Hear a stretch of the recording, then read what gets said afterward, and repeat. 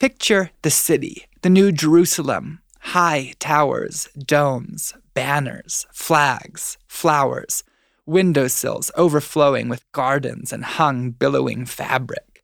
The city is packed, the mood triumphant, and on the main road to the palace, the crowd has left a wide space bare for the parade. Here come the cherubim. They land like little mountains descending, huge, polymorphic creatures with the heads of eagles and bulls and lions and wild, winged bodies leading the parade. They are snorting, bellowing, crying, full of the fierce satisfaction of evil overthrown. The lions roar and toss their heads. The eagles shake and fold huge wings. When they land, the ground shakes. There are unknown creatures seen only in rare visions, beautiful, wonderful, creatures of smoke and wind and fire. There are seraphim descending like huge, fantastic ships, and with them, the angels. Their bodies are like human bodies. Their faces are like human faces, but only in the way that every human face is like God's face. I hope that got your attention, friends, because we've got a really very cool treat for you this week and over the next several weeks.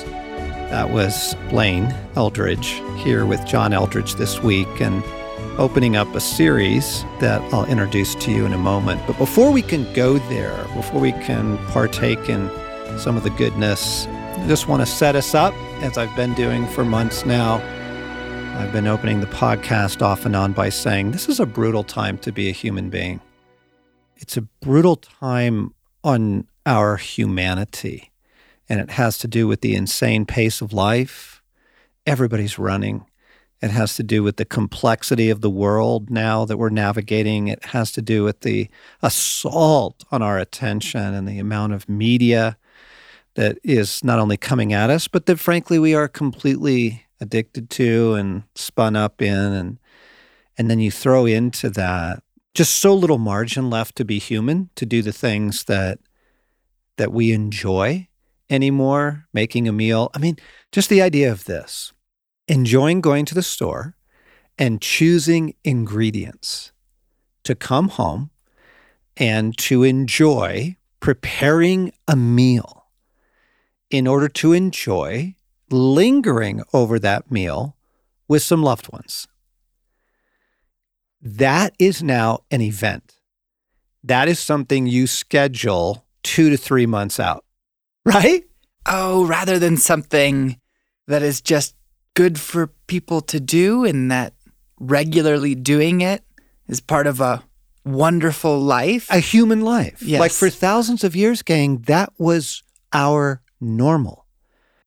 Oh, another one would be, I've achieved minor celebrity status in my neighborhood for having firewood, if anybody needs it. And the funny thing is, it's exceptional that on something like a regular basis, I chop wood because I enjoy it. And I find it incredibly enjoyable. Yes. And that has become something you would have to choose to do, and you would have to choose to not do many things that have become normal. You'd have to be super intentional. Get some firewood and chop it. Yeah. And it's not hard, but it's very enjoyable in the way that a meal is very fundamentally enjoyable. Yeah. The brutal time to be a human being partly has to do, friends, with the erosion of all that space, the erosion of all that, we could call it margin or just the space to be human, to do things like that. But the brutality on our humanity right now also has to do with the darkness in the world, the war that we are in, the incredible evil rampaging. And so anyone who aligns with Jesus not only finds themselves in the chaos and the frenetic and the pace and the madness and the email backlog and all that, but they also find themselves in the front lines of this full-on war with darkness. And that's why it's, in short, brutal time to be a human being. What I've also been saying is maturity is not an option. God cares about our humanity. He really does. I mean, to the point of the incarnation, right? It ought to be final evidence. Yes. It ought to be, and it needs to be revisited often to go, oh, yeah, right. You became a human being, and you still are, right? Yes. And the way he did humanity, where it's fascinating to look at a map and we go, Israel is a little corner of the world, but just to go, have you ever looked at a map and seen the tiny little corner of the tiny little corner that Jesus decided was a pretty good space to spend his whole life in? And he didn't become human and exceed every human limit. He really embraced them exactly. in a way that affirms the limitations and the natural patterns of our humanity. I mean, he could have come at a time at least with modern dental care. Oh, you think so? Right? Or electricity or air conditioning. Or we could have gospels in which Jesus is having a dinner with a different important leader every single night. Yeah. But he just doesn't live that way. Yeah. Not only did he come to an inconvenient time, he lived slowly in a time when there was politics. He had that option and instead adopted leisure, spent 3 days with people, chose to walk. Yeah. He was poor, but horses were an option. Yeah. So your humanity matters is the point, friends. Your humanity matters. And maturity is not an option. Wholeheartedness is not an option, is the way that I've been concluding that opening statement. Because your humanity matters, because we are in all-out war, because it is savage, the assaults on our humanity, this is an hour to take your humanity all the more seriously and to fight for it and defend it. So that's how we've been introducing things of late.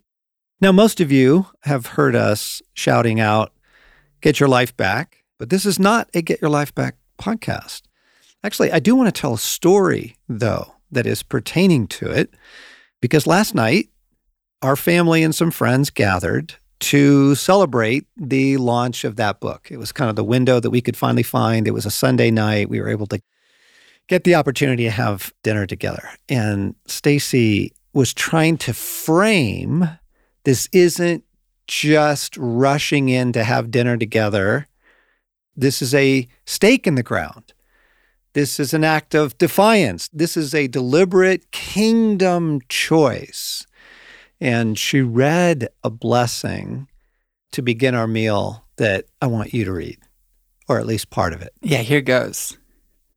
To gather joyfully is indeed a serious affair, for feasting and all enjoyments gratefully taken are, at their heart, acts of war. But the joy of fellowship, and the welcome and comfort of friends new and old, and the celebration of these blessings of food and drink and conversation and laughter, are the true evidence of things eternal, and are the first fruits of that great glad joy that is to come. It was such an awesome beginning to the evening because everybody's coming in spun up. Everybody's coming in out of the world. Friends are packing to leave the next day, to go out of the country, for heaven's sakes. And others of us were coming in out of, some intense things. But to pause and say, this isn't just dinner. And we're not merely gathering to celebrate the launch of Get Your Life Back. This is a kingdom moment. We are pulling heaven to earth. We are pulling the coming feast into this moment. And I really needed it. The last week had been really hard and demanding, and in all the ways I just described. It was demanding in an earthly sense, in pace and lots to do, and it was demanding in a heavenly sense in the war and the darkness. And so I needed a kingdom moment. I needed that. Yes. What is the line again? To feast and to celebrate is an act of war. Yes. And the blessing concludes, all will be well. Nothing good and right and true will be lost forever. All good things will be restored. Feast and be reminded. Take joy. Let battle be joined. And then everybody raising their glasses joins in. Let battle be joined. Yes. It was so good. And it was a rescue. It was a rescue that I needed. So The series that we're introducing has to do with our humanity. It has to do with our poverty. It has to do with our need, but in a particular direction. And it actually began in a conversation on a road trip many, many months ago now. And I forget what got us into the conversation, but we were talking about a particular kind of poverty that seems to be pandemic, even among the people of God. You've got all these indicators out there in the world, the insane, tragic, horrific suicide rates. And then you have the explosion of the need for pharmaceuticals. The anti-anxiety medications have absolutely just gone through the roof, sort of antidepressants. And by the way, we believe in those things. Those can be very, very timely helps from God to those in need. I'm not saying anything against that, but the explosion of them is pretty significant. World Health Organization released a report last month adding burnout to the global list of epidemics. Burnout is an epidemic now. Are we surprised? Is anyone surprised? I kind of feel relieved that it's earned the designation. There's something of a little bit of thank you affirmation. That's the word I was looking for. In having the health folks step in and say, your lives are devastating. We're worried about you. Yes, we're aware of that and we're concerned. Okay, gang. So all this by way of prologue. So the poverty, the devastation, the need to proclaim these acts of war in celebration, defiance, and in something as simple as having a meal together, for heaven's sakes, right? Which used to be a normal part of the human experience, but it's been swept away along with so many other things. Yes, and, in view of where we're going, it is important to point out that not only is having a meal difficult, but having a meal as a kind of appetizer of the coming kingdom is something that was very ordinary for the first 500 years right. of Christianity. Certainly through Augustine and after, like it's at least near the 400s, but there was the deep understanding, the centrality of taking communion in the service. It's named the feast. Yeah. And it is this foretaste of a feasting that you are looking forward to. Yes. And the fact that if we position a feast that way, it seems a little bit like wishful thinking of, I sure hope so. Yeah. I sure hope this is like the kingdom, instead of it being a mainstay of Christian life of, yes. Let's all feast to remind ourselves of what we are looking forward to. Yes, and how wonderful it's going to be, the goodness of it. So I'm going to set the story a little bit more of where we're going, because in the beginning of Get Your Life Back, and again, this actually isn't a Get Your Life Back podcast, but I need to correct something to all of my readers. I need to correct something in chapter 1 to all of our listeners.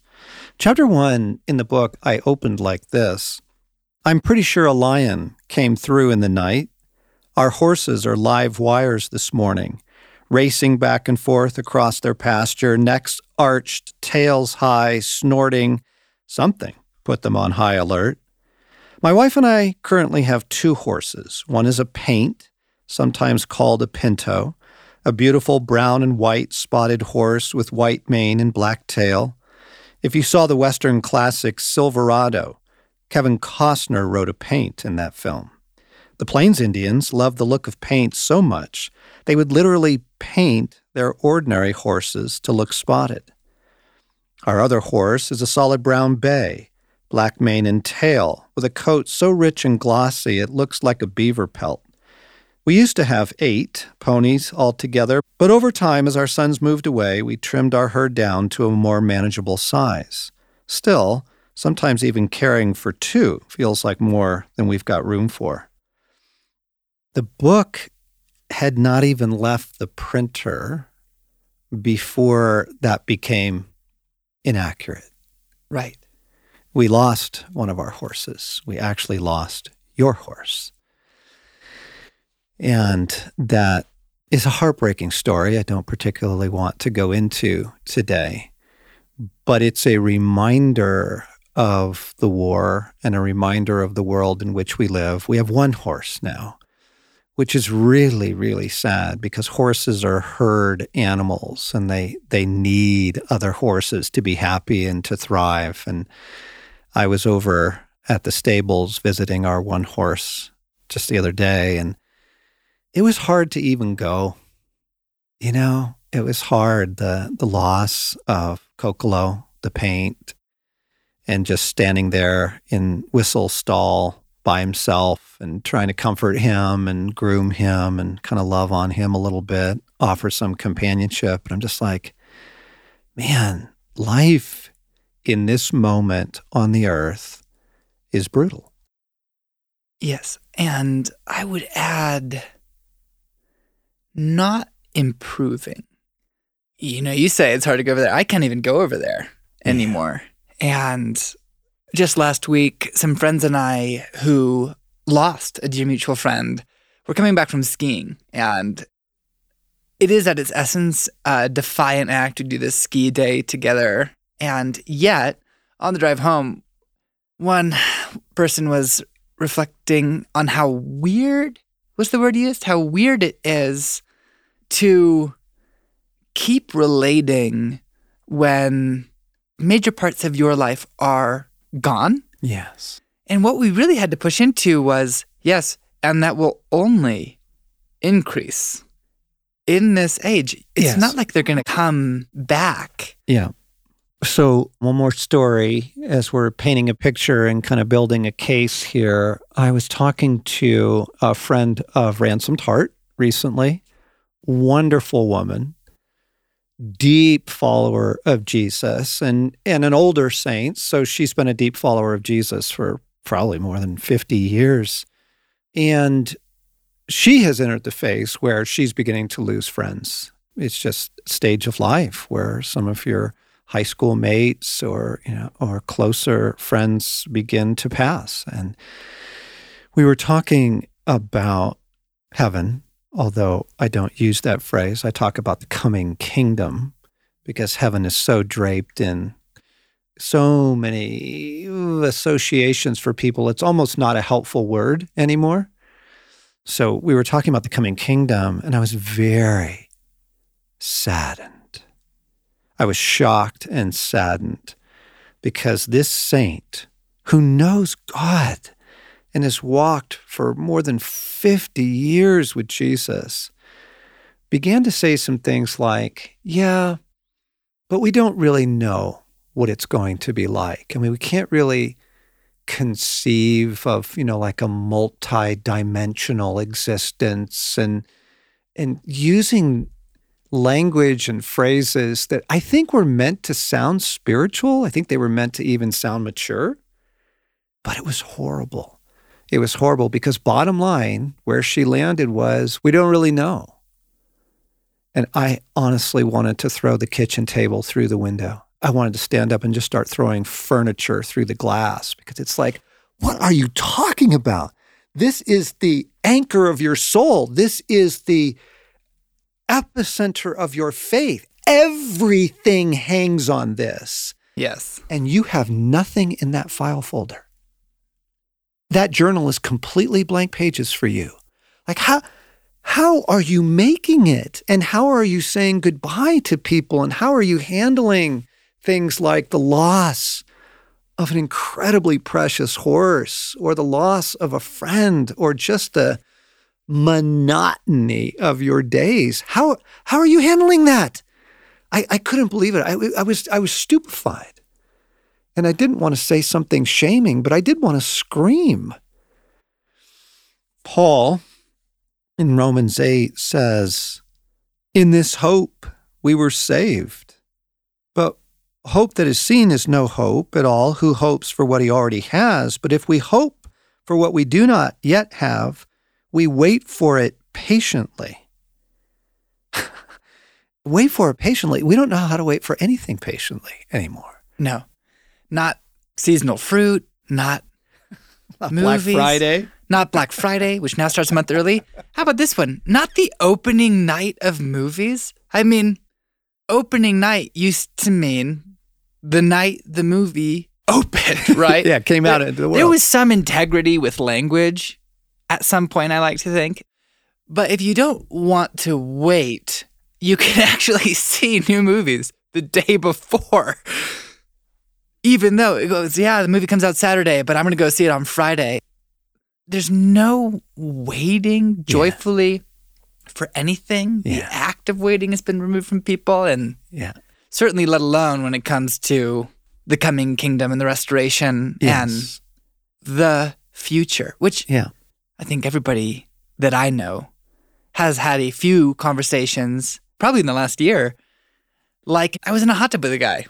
We were at an event and sitting, talking about the gospel, the larger story, and we got to that piece that is the future, and it was so foggy. Exactly. And vague and wispy. And this thing has happened where the pieces of eternity that seem the least like our current moment are the only ones anybody thinks about, where it goes forever. What is forever? Or the presence of God. What is the presence of God? It's just a problem when beginning of the Bible to the end of the Bible, the moment after this one is always described in concrete images. Yes. So concrete that you pointed out elsewhere, Jesus doesn't have to do very much work when he's talking about the coming kingdom because his Jewish audience has the rich repository of stories and images and expectations that he can just refer to and then make another point. Yeah. Isaiah, on this mountain, I will prepare a feast. And he goes on, of the finest meats and aged wines. Right. He actually gets very descriptive of it so that when Jesus starts quoting the feast imagery and saying, when the kingdom comes, they will come from the north and the south, and they will sit down with Abraham at the great feast, right? Yes. And there are those who will not be allowed into the feast. Well, they had all sorts of concrete expectations around that. And so the poverty of our hour, dear friends, is that in this moment, when hope is most needed, in this moment with having a thrilling, growing, passionate expectation of what is about to unfold, is gone. It's lost, even to people who have walked with God for decades. These are empty file folders. I'm just shocked at the number of people for whom, oh yeah, it's going to be awesome. Tell me like what? Well, Jesus will be there. Doing what? Well, what will you do with Jesus?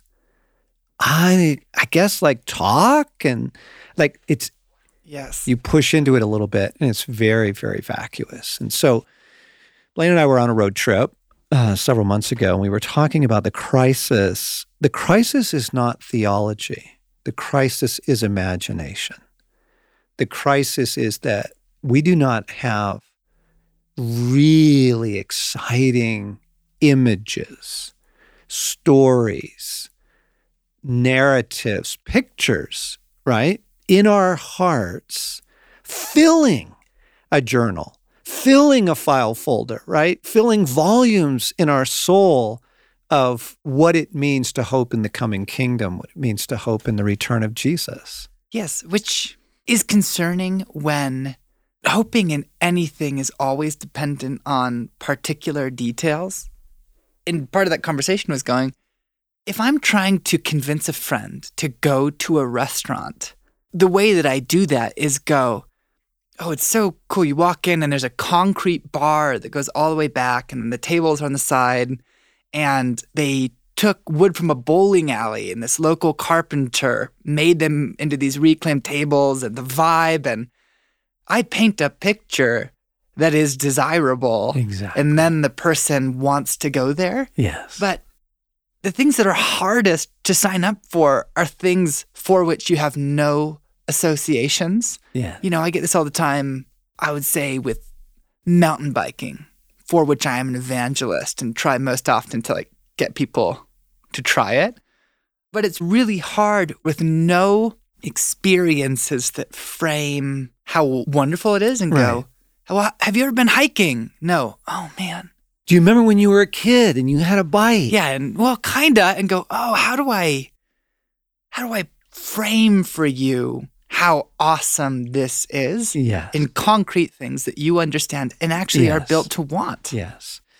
Okay, so just trying to connect some dots here. The assault on our humanity, it's total war, gang. It's total war now. Every part of your humanity is under assault, including hope, including a solid expectation of your future, and including a deep confidence that wonderful, wonderful things are about to unfold for you. So back to the stables for a moment. I groomed Whistle, fed him, and then just stood there for a while. I was just leaning against the rough wood of the stable and letting him eat and just saying, Father, I don't know what to do with this. What do we do?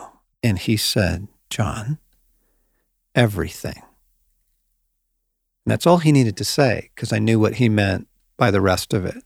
It's all coming back, every bit. And I needed to be reminded of it. And I said, everything? Like our horses, the lost time, the lost memories, everything stolen. And he just said, John, everything.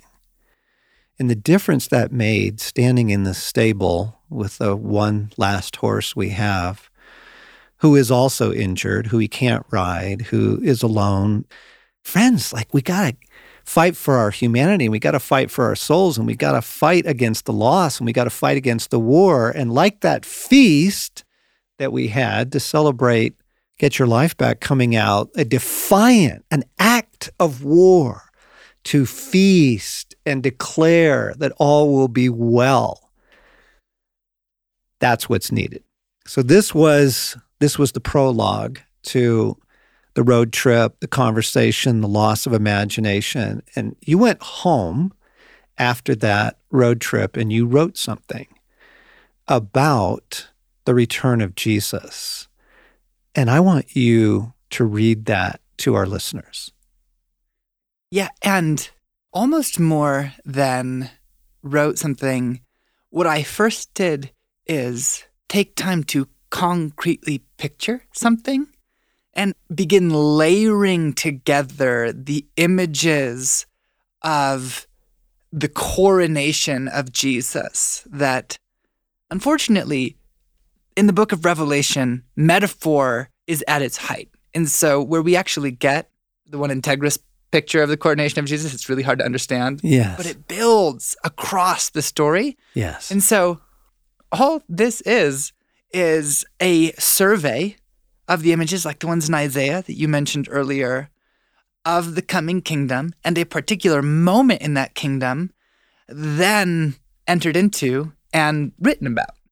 So here goes. Here we go. How do you picture the entry into the New Jerusalem? It is an event Paul anticipated. That stunning moment when all of us, he said, are caught up in the air, like the people of a liberated city rushing out to take part in the victory parade. And it is a military parade. This is not a crowd of holiday revelers. This is the liberating army of heaven itself, the full martial force of God, holy, sanctified, right. The tone is more than exultation. It is the forceful, jubilant, vindicated relief of the innocent and right in every contested case. It is like pride if it were not full of worship. It would be like fury if its force were not so wholly loving. Picture the city, the New Jerusalem, high towers, domes, banners, flags, flowers, windowsills overflowing with gardens and hung billowing fabric. The city is packed, the mood triumphant, and on the main road to the palace, the crowd has left a wide space bare for the parade. Here come the cherubim. They land like little mountains descending, huge, polymorphic creatures with the heads of eagles and bulls and lions and wild, winged bodies leading the parade.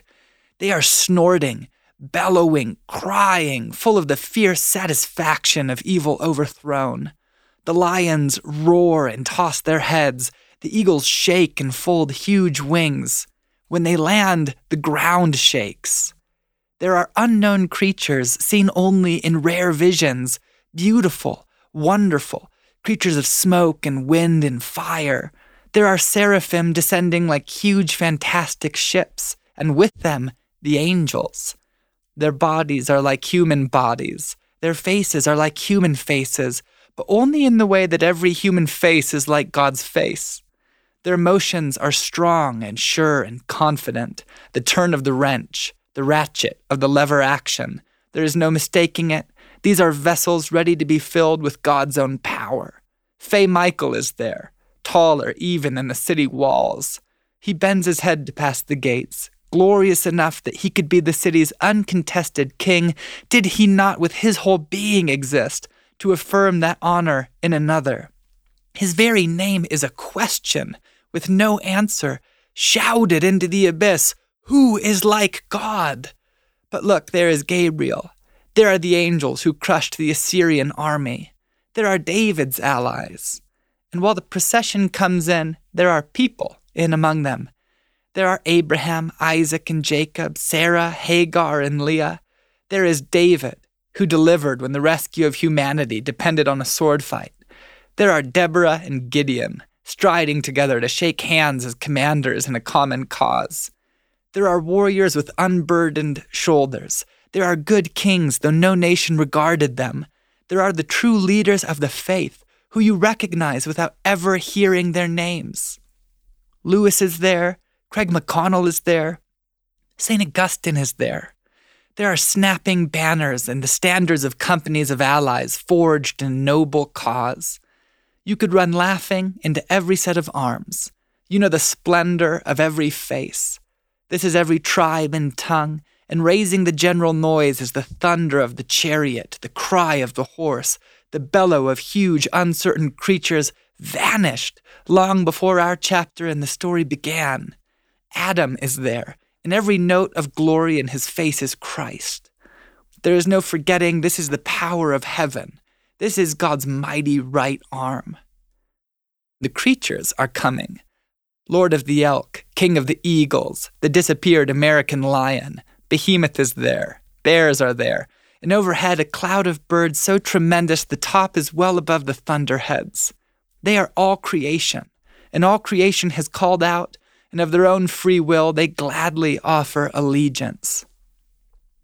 And then a shout will go out, starting far outside the city, dogs yapping, lions sounding out human, cherubic, angelic voices, winged creatures rising in the air. For as far as you can see beyond the city walls, the cry goes up, the word is hallelujah, and every other hallelujah is an anticipation of this one note, the choir in the church, the wind in the branches, the roar of victorious armies and the thunder of water and the wordless cry of stars across millennia, hallelujah, the bell, the gong, the sudden rush of every brass horn, bull elk, elephant, the drum, the wave, the cry of the mother delivering, the wail, the storm, the sweep of the dancer's leg, rising, rising, rising, hallelujah.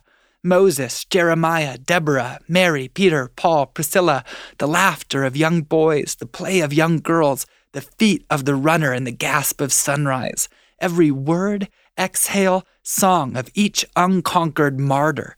It is the elevation of the lowly. It is the aching of the stones. It is the song of creation, proceeding unbroken year after year and now coming to its peak because the gates are swinging wide and you can hear them. Huge wooden gates creaking on new hinges, opening so that the King of Glory may come in. Jesus. He will be mounted, the blood-stained steed now washed clean under him. Though he is not tall among the crowd, there is no mistaking him, because here before you is the Son of Man, cloud rider, earth shaker, Son of the Father, for whom every family in heaven and on earth is named. He is desire itself. He is the sacrificial king. Not one opposes him. His face is grave and merry and ageless. You know him from 100 battles together.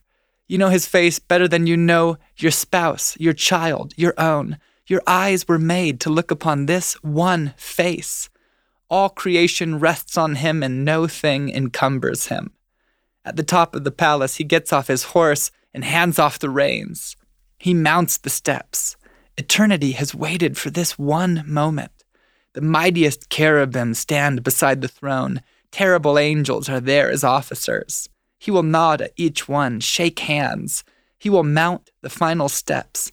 In the moment you have waited for your whole life, the moment your every dream rests on, your victory, future, your desire when you woke in the night, you will see the crown go up, and when it comes down, the exultation is loud enough to shake the universe, for it lands on his head, and he is king. And I am weeping and so grateful. Friends, this is a very difficult hour. And I was asking Jesus about that the other day. I said, how do we live in such a time like this? How do you live at the end of the age? How do you navigate that your generation may be, we think is the generation? That this is the imminent return of Christ moment. How do you live in the fight, the assault, the erosion, the isolation, the fear, the doubt, the loss? How do you live at the end of the age? And Jesus said to me, expecting the wonderful. Expecting the wonderful. And so we're starting a series on that. And if I were you, I would rewind this podcast right now and listen again to what Blaine just read, because you were figuring it out the first time, and it gets richer every time you hear it. Pass this podcast around. Share it with your friends. We need to fill those empty file folders with wonderful expectations, expecting the wonderful. Oh, and friends, before we go, one more thing I'm excited to announce. I am going to start on March 10th, 6 p.m., Facebook Live, a 4-week conversation, book study, dialogue, back and forth with you on Get Your Life Back. It's going to be rich. We've done this before on other books, and it's just been so fun to actually interact, so you'll be able to submit questions and that sort of thing. So 6 p.m. Mountain Time on the Ransomed Heart Facebook page, a Facebook Live conversation with me on March 10th about Get Your Life Back.